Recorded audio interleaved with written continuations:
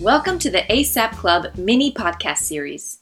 I'm Jennifer Schwartz, the lucky one who gets to interview outstanding mentors and founders about the entrepreneurial journey. I'm a learning specialist and leadership trainer, and also a proud alum of the Social Innovation and Entrepreneurship Master's Program at LSE. This series is intended to accompany the digital toolkit filled with highly curated, practical tools and resources to jumpstart your venture.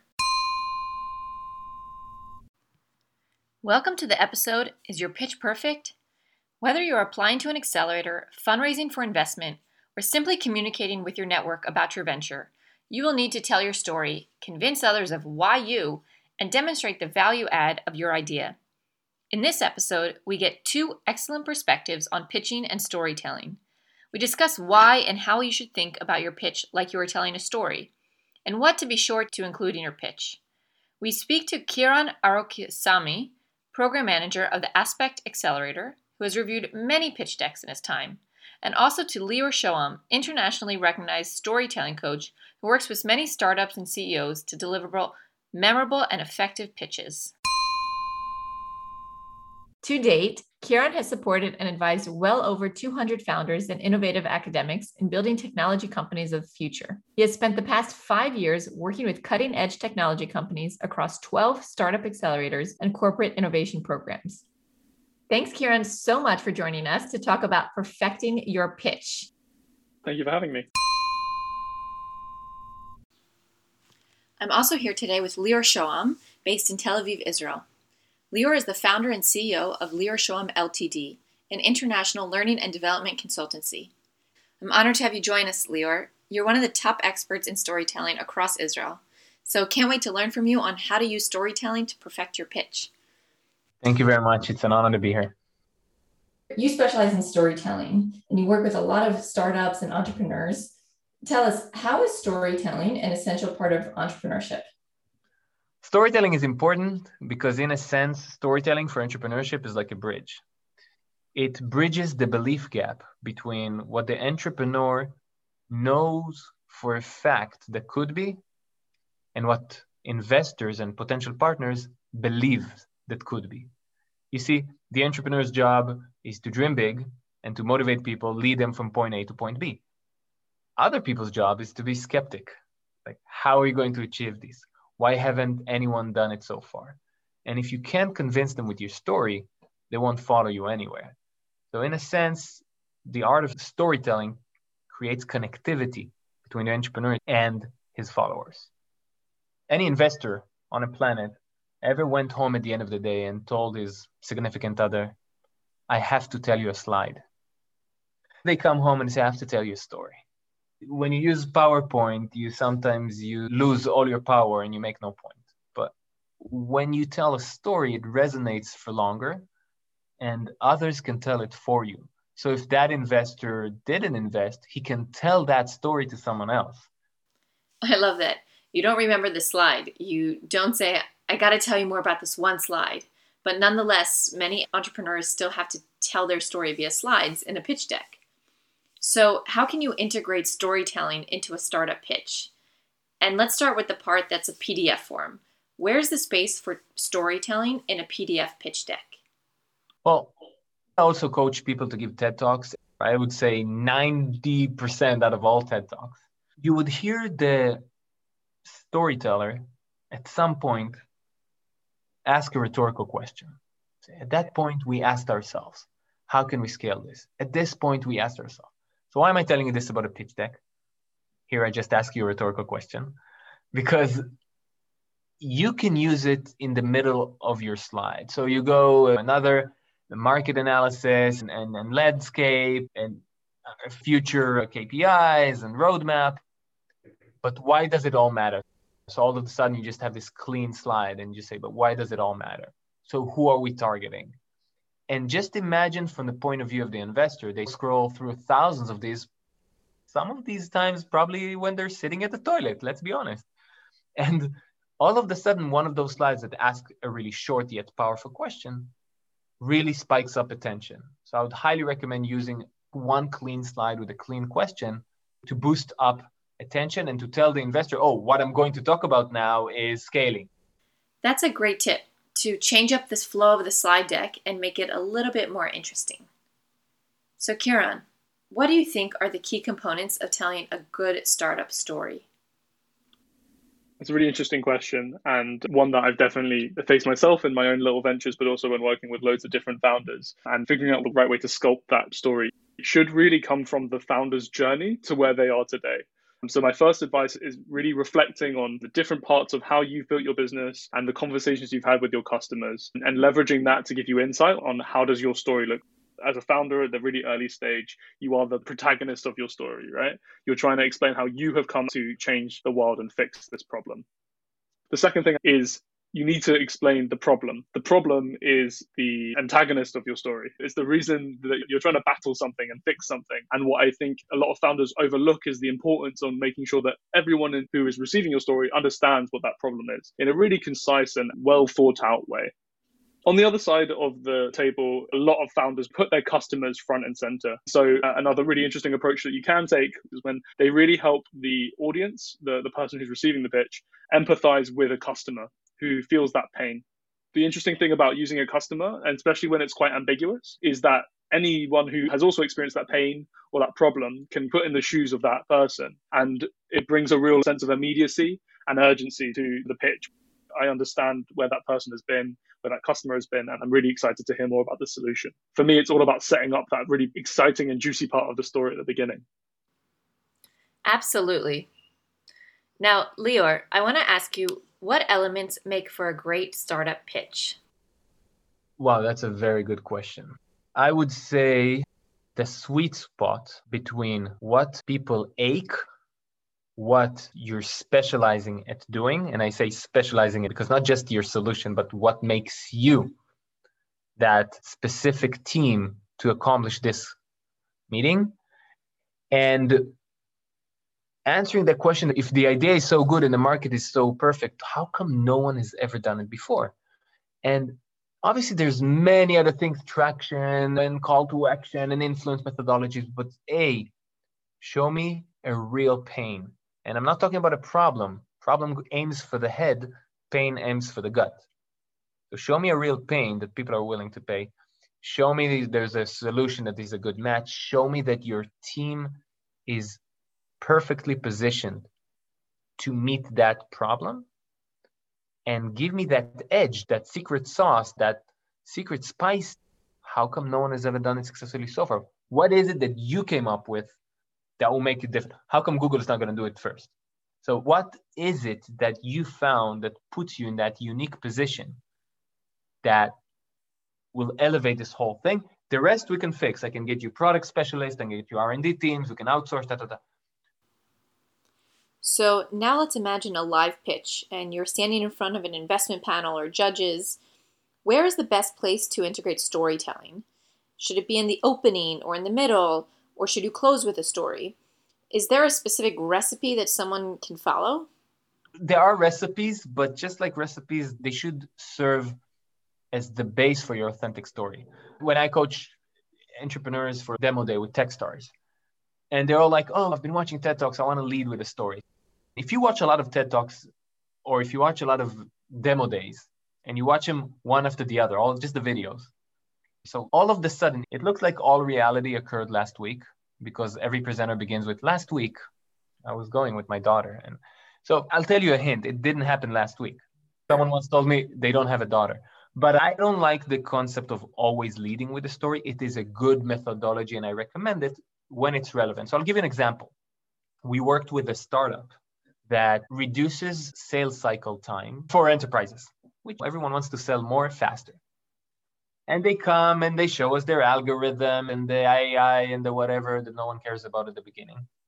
But after working with us, they started their pitch this way. They say, company X is one of our clients.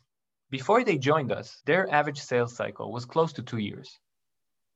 Today, it's less than 8 months. This is exactly what my company does. My company significantly reduces sales cycle times for enterprises. And if you'll give me 5 minutes of your time, I promise to tell you exactly how we do it. So a good way to incorporate a story into a pitch is when you have good traction, do a before and after without a middle. And that gets people's attention. Get the beginning, you get the end, but like, wait, what happened in the middle? Well, that's my pitch. So you're just saying enough to tell them what we're talking about it and why should you care, but you don't say enough for they totally understand it. That creates curiosity. It sounds like using teaser sentences wisely, kind of hook lines, as opposed to telling a full arc of a story. Exactly. I once listened to a podcast and they interviewed Harlan Coben. He says, listen, a missing person is more interesting than a body. If there's a body, somebody's dead, you just got to solve it. But if someone's missing, there's still hope. And there's a missing piece of the puzzle. And that evokes curiosity within your listeners to try and keep on finishing the puzzle and completing it. And I call this the subtle art of leaving things out. And it's an art, it's not a science. And that's what we help companies do all around the world. It has a lot of science and it has a lot of how-tos and methodologies and if-thens, but at the end, you got to sprinkle some of your personal magic into it. So my next question for Kieran is, what is the most important part of the pitch deck which should not be missed? I don't think there's any core bit that if you missed, someone would challenge you on. Of course, there are probably about 10 expected things to be in any pitch deck, which is why I probably don't like decks that are more than 10 slides. I'm also just a bit impatient. And I think you should be able to succinctly explain these things. The three things I'm looking for, it's people, it's product, and it's market. So it's people is the team. There should be an appreciation for here's my experience, here's why I'm legit, and here's why my team is going to make this work. Whether it be we have the basic technical competencies, we have the network or the understanding of the customer problem, or we have a differentiator in some way. I think team is so important, and I've seen that in many of the programs that I run before. Then you have your product, and the way you pitch the product, it needs to be really problem-centric. So it's not as simple as saying, here's this amazing piece of technology we have, and here's why VR is the solution to this thing. It's showing a really comprehensive understanding of your problem by the way you've built and where your product stage is at now. And then lastly, it's the market. Wearing a pretty much big investor hat at that moment. This needs to be a big enough problem. There needs to be enough customers. There needs to be a potential room to expand. You're looking for that ability to have a huge trajectory of growth. And so that's such an important part to it. Otherwise, this is a business proposal or a business deck. From my experience, I think the team is so important because it's that thing that's there at day one. Before there's any tech, before there's a real understanding of the market and a real understanding of customers, you need good people. And so if there's something missing and I'm scratching my head like what's going on, probably it's going to be team. So you said people, product, and market. What are the different ways to prove it or to show it that there's market traction? Is it numbers? What's most convincing? So in a deck, the idea of evaluating a market and then subsequently your traction, there's a couple of industry norms. So you have your market bubble size, and that's using calculations often known as total addressable market, total obtainable market, total serviceable market. And these are just very big numbers, and often they are in multiples of billions now. In terms of what startup traction looks like, it's usually customer testimonials, and the numbers are a lot smaller because really what you've done here in the early days is you validated an idea. You validated your hypothesis. We're going to make X easier. Y is going to happen, and we'll be able to capitalize on that, monetize that, build a business around that. And so what I encourage early stage founders to do is not massively embellish their markets. A good investor or a good audience member will see the story happening. We don't necessarily have to know exactly how it's going to end, but hopefully we're going to see a really big market there. And so what I think is really important is to focus on the individual use cases if you're in a business to business context and say, here's why we're adding value to customer X. Here's what customer X has said, and here's the interactions and engagement that they've showed us.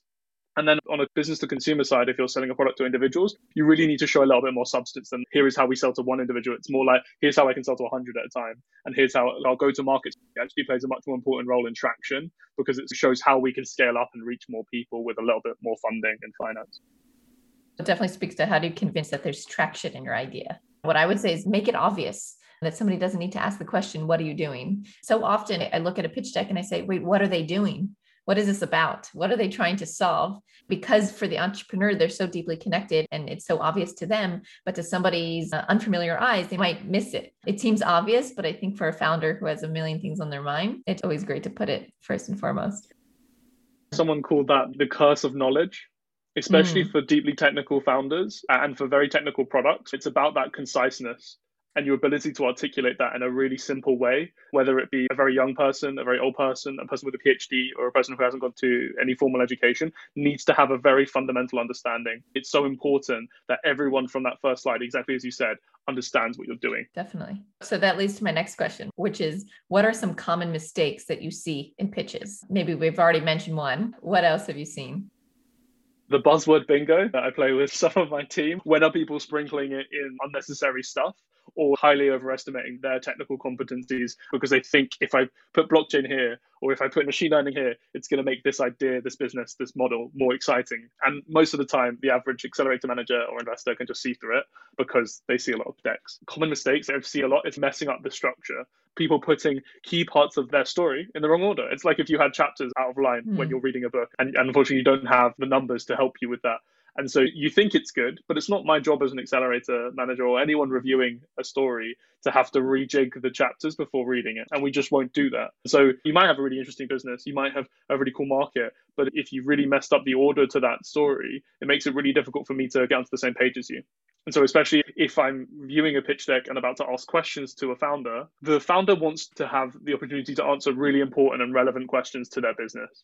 They don't want to re-explain stuff that they've already just pitched to you. And so it makes them feel uncomfortable. It makes you feel uncomfortable as the audience member. And overall, it doesn't help us get to a result. Can you lay out for us what's the ideal order of telling the startup story? I will caveat this and say there is not one specific way. Your story needs to be told in the way that it needs to be told. So that being said, I'm going to have an order here because it's the one I always give as a default.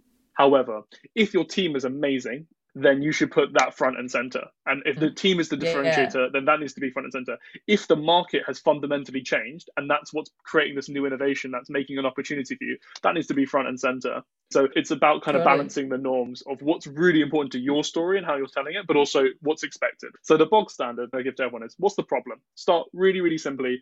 Here is an issue that people face. Then you go into that solution stage. We are solving it by doing this. Usually the way it goes is, here are the three big problem statements, like it's expensive, it takes time, and the current solutions don't work in the market. And then you have three solution statements of, we've built something that is really cheap, it works really effectively, and it integrates with great APIs, for instance. You then have to break that down and kind of justify how you've done that. So potentially following a solution slide, you'll have a product that might have some mock-ups or some type of demo. Then I would move over to a market slide similar to the one I described before, where it's just, for some reason, there's multiples of billions on the slide and it says, here's how much money is spent tackling this problem. And for me, that helps the audience validate this problem. So even if I don't know a lot about the renewable energy sector or the alternative protein industry or the educational technology market in a specific geography, I have now been told it's worth X many millions of pounds or billions of pounds. Moving on from then, business model. Now I know how big the problem is. I need to understand how you're trying to capture some of that value, price yourself in this world of multi-billion-dollar problems, and say, we are going to charge a subscription model. We are going to license the software. We have built a comprehensive hardware solution that provides X value on a recurring basis, and here's how we charge our customers. I think it's really helpful, this is depending on who you're pitching to include some type of slide on, here's how we're different. And that goes in tandem with who else is doing this. Following the point on common mistakes, I absolutely despise it. When someone says something like, we have no customers, it just shows a real lack of maturity and awareness in your market. So there needs to be something saying, here's how people are solving that problem today. Here's some logos, here's some companies. And in tandem with that, you're observing an opportunity in the market. So here's our competitors today. Here's our adjacent or here are our direct competitors. And here's how we're going to beat them. And so you put it into the flow. Here's the competitor slide and here's the differentiation slide. And I like it coming after the business model because it's a nice break in the problem solution product model. Final three slides, you have somewhat of a go-to-market. Here's our strategy to acquire customers or users, whether that be in a B2B or a B2C. Here's our team. As I said, it's really amazing, but most of the time in a really early stage startup, unless you have a founder who's made an exit or worked for a reputable company for a while, it's difficult to really sell that story. And so you really need to think about how you're positioning that. And then lastly, your traction, your milestones. And the reason I like that at the end is because usually it's a really punchy slide. So even if your milestones are massive, even if your traction is massive, we have 1,000 pre-orders, we have this great stuff. Like, it's really nice to end a story on a high. You have your protagonist who has conflict and resolution. And the resolution is, we're going to be an amazing business. And hopefully that's when those numbers can come in. So traction is what you've achieved already. Traction is what you achieved already. Milestones is what you're going to achieve. So here's our future timeline, for instance. So in speaking about the ideal pitch, you mentioned different pitches for different purposes. And here we're talking in the context of applying to accelerators. You've worked with plenty of accelerators with that hat on. And I'm wondering if you can speak a little bit about the difference between a pitch deck that is tailored for an accelerator versus a pitch deck that would be tailored towards investors.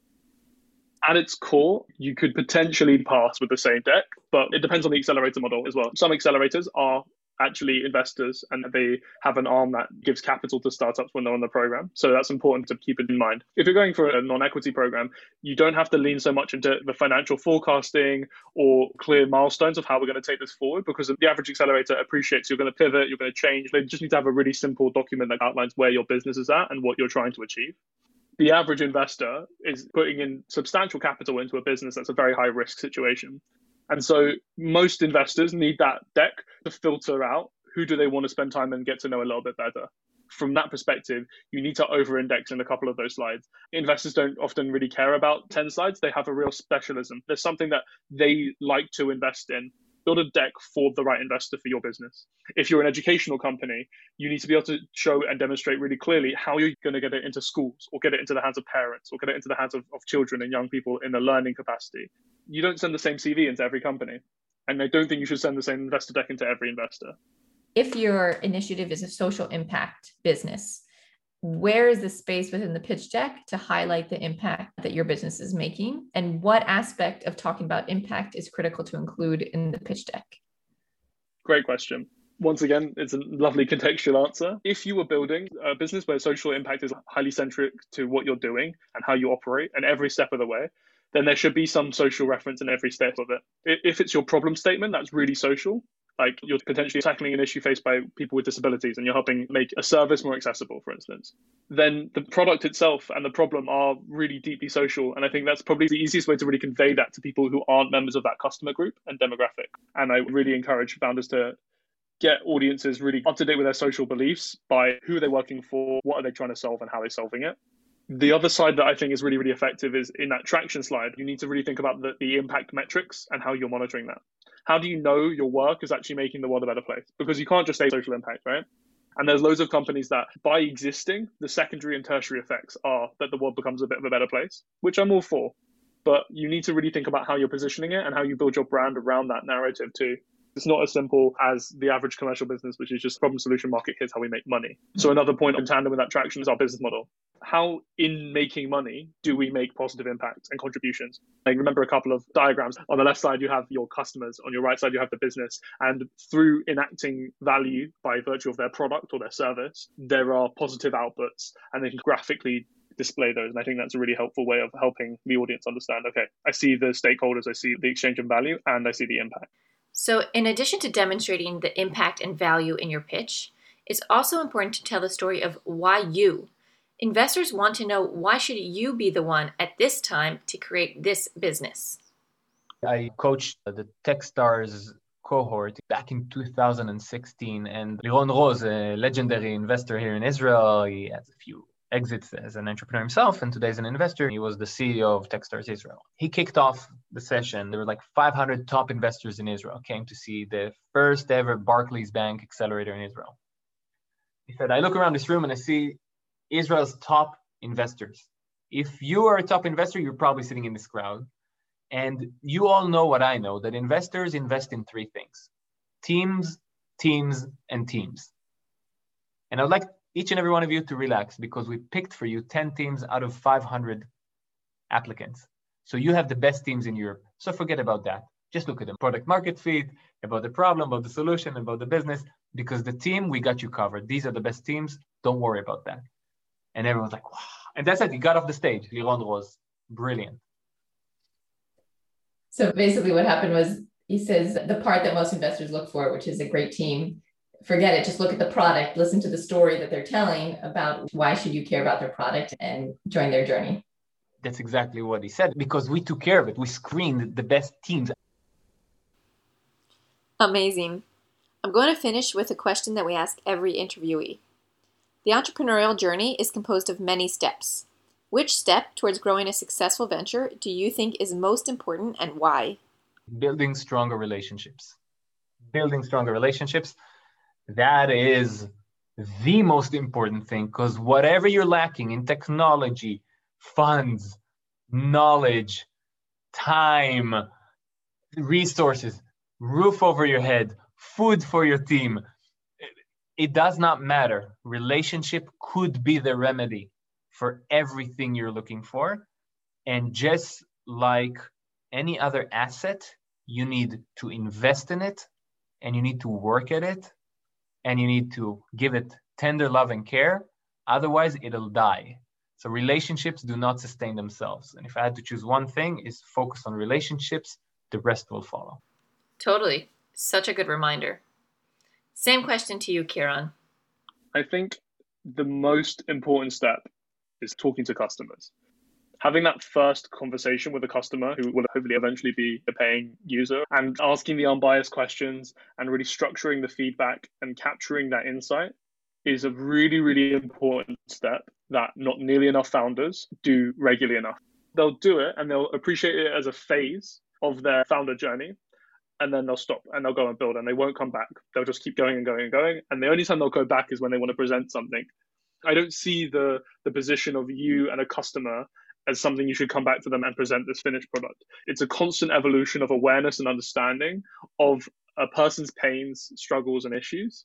The bit that really separates a lot of founders is falling in love with that process of going back to customers and understanding more and more about them, more and more about the struggles and the reasons that they are struggling, and then leveraging that to create products and solutions that fix that.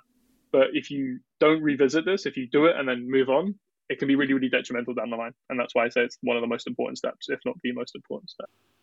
Wow, such great perspectives and insights from both of you, Kieran and Lior. Thank you for your time and for joining us. All the best. Thank you. Thank you. It's been such a pleasure. Thanks for tuning in. If you haven't yet, check out the digital toolkit, which includes a short list of practical tools on this topic. The website is bit.ly/ASAP toolkit. That's bit.ly/ASAP toolkit. Don't forget to capitalize the ASAP. The resources are out there, and you have plenty of people to support you along the way. And as always, we're cheering you on.